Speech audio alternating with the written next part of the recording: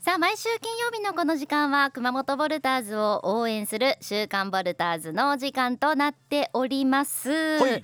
さあ、皆さんご存知の方も多いと思いますが、この今のこの状況の中でですね、はいボルターズもいろいろと影響が出てきておりまして、先週まで5試合が延期になっていて、はい、で先週末は無観客でやっと再開というところまで来たんですが、はその後また中止になっているというような現状となっているんですよね。もう本当に目まぐるしく状況が変わっていっているというような形になっております、はい、順を追ってこの1週間を振り返っていきたいなと思うんですが、はい、はい、まずは先週末無観客で試合が行われたんですよね、はい先週11日に発表された時には3月14日から4月1日までの7試合を無観客で開催しますということで、先週末はアウェーで広島ドラゴンフライズと14日15日2戦戦ってきました、初めて無観客で試合を行うという形だったんですけれども、私もインターネットを通じて見ていたんですが、はい、はい、やっぱりちょっとねなんか見たことない空気感だったなという中ではあったんですけれども、はいで試合内容はというとという形だったんですがまず初日の試合、出だしはすごく良かったんですよ、はいはい8対0でウォルターズリードしてスタートしたんですが、はい、その後逆転を許しまして、なかなかリバウンドも取れず、そしてスリーポイントもスパスパ広島に決められてですね、はい突き放されて73対100、3桁取られての敗戦という形になりました。で15日2日目日曜日の試合もはい、ペースをつかむことできませんでしたね。失点が続きまして今季最多失点となってしまいました。63対111点取られて大きく差をつけられての敗戦ということだったんです。ただ、はい、明るい話題としては、はいはいはいこの2日目の試合若手の活躍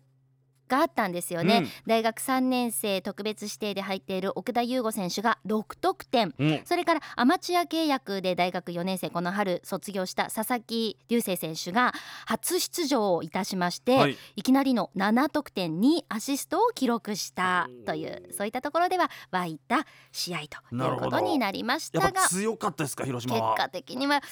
強かったですね。歯車が噛み合ってるんですか。何なんでしょうね。1月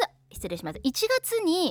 対戦した時は、すごく2試合ともいい試合で、1試合は勝ったんですよ、負けた試合も逆転、最後の最後で逆転されて延長で負けたっていう形で、そんなに差がないぐらいの感じでしたけどね。私も今回の試合は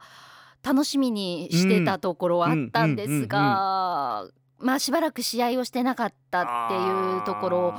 がね、乗れなかった原因だったのか何なのかはちょっと分かんないんですけれども、ちょっといい方向にはこのね中断がボルターズにとっては向かなかったのかなというようなね。で若手が頑張ってたと、そこは明るいニュースでしたね。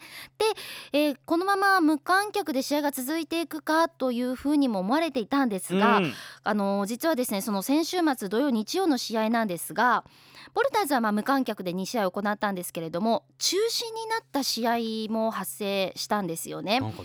B1 だったんですが、直前になって中止になったんです、まず14日土曜日の試合ですが、川崎対北海道の試合で北海道の選手に3人発熱があって、コロナの症状だったり結果は出ていないんですが、両クラブの議論の中なかなか不安を拭い切ることができず、リスクもあるんじゃないかということで、試合直前に中止が判断されたということだったんですね。で15日日曜日の試合、こちらは千葉対宇都宮の試合だったんですが、会場入りをする際に検温をするようにリーグとしてですね規定していたんですが、その検温をしていた際に審判レフェリーに発熱がありまして、何度か検温をして平熱に戻ったりっていうのもあったんですけど、一回ちょっと高い温度も出てしまったということもあったりして、1日目その川崎対北海道の中止の試合もあったりして、ちょっと選手たちの不安っていうのも出てきたんですかね。競技の結果、試合開始予定の1時間ほど経って中止が発表されたというようなことがありました。そういったことを受けてなんですが、16日、月曜日にリーグとクラブ、そして選手会が一緒になって協議を行いまして、翌17日火曜日に、今週末から4月1日までの試合を中止ということが発表になりました。大川チェアマンが記者会見を行ったんですが、この1週間の間で NBAが中断するっていう大きなニュースが入ってきたわけなんですが、その NBA の中断などもあってバスケット界を大きく取り巻く環境が変わったと。で、外国籍選手をはじめ精神面に与えたインパクト、その NBA の中断というのが大きかったということで、選手、クラブ、リーグが一枚岩になることが今後再開の最低条件で、再開への望みを捨てずに今後やっていきたいというふうに話しておりました。確かにね、状況が本当に刻々変わってもうねいきますね。これがね、もう見えないからね、先が。そうなんですよね。もういつまでだったら収束するっていうわけじゃないんでね、でね、どういう状況になると再開できるんだろうっていうのもね、難しいところではあると思うんですが、で、4月1日まで、今回は前回の場合は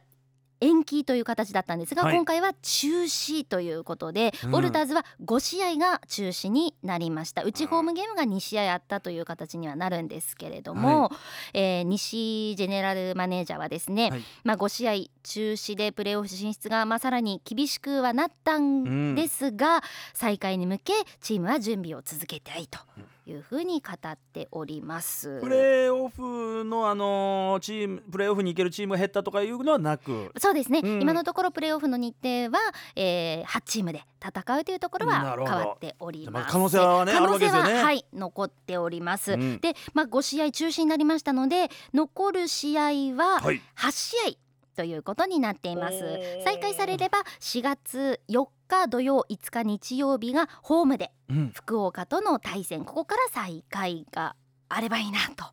いうところになっているというような状況ですね。今週末本来ならばホーム戦で RKK テレビでの中継もある予定だったんですが、そちらもなくなったということになっております。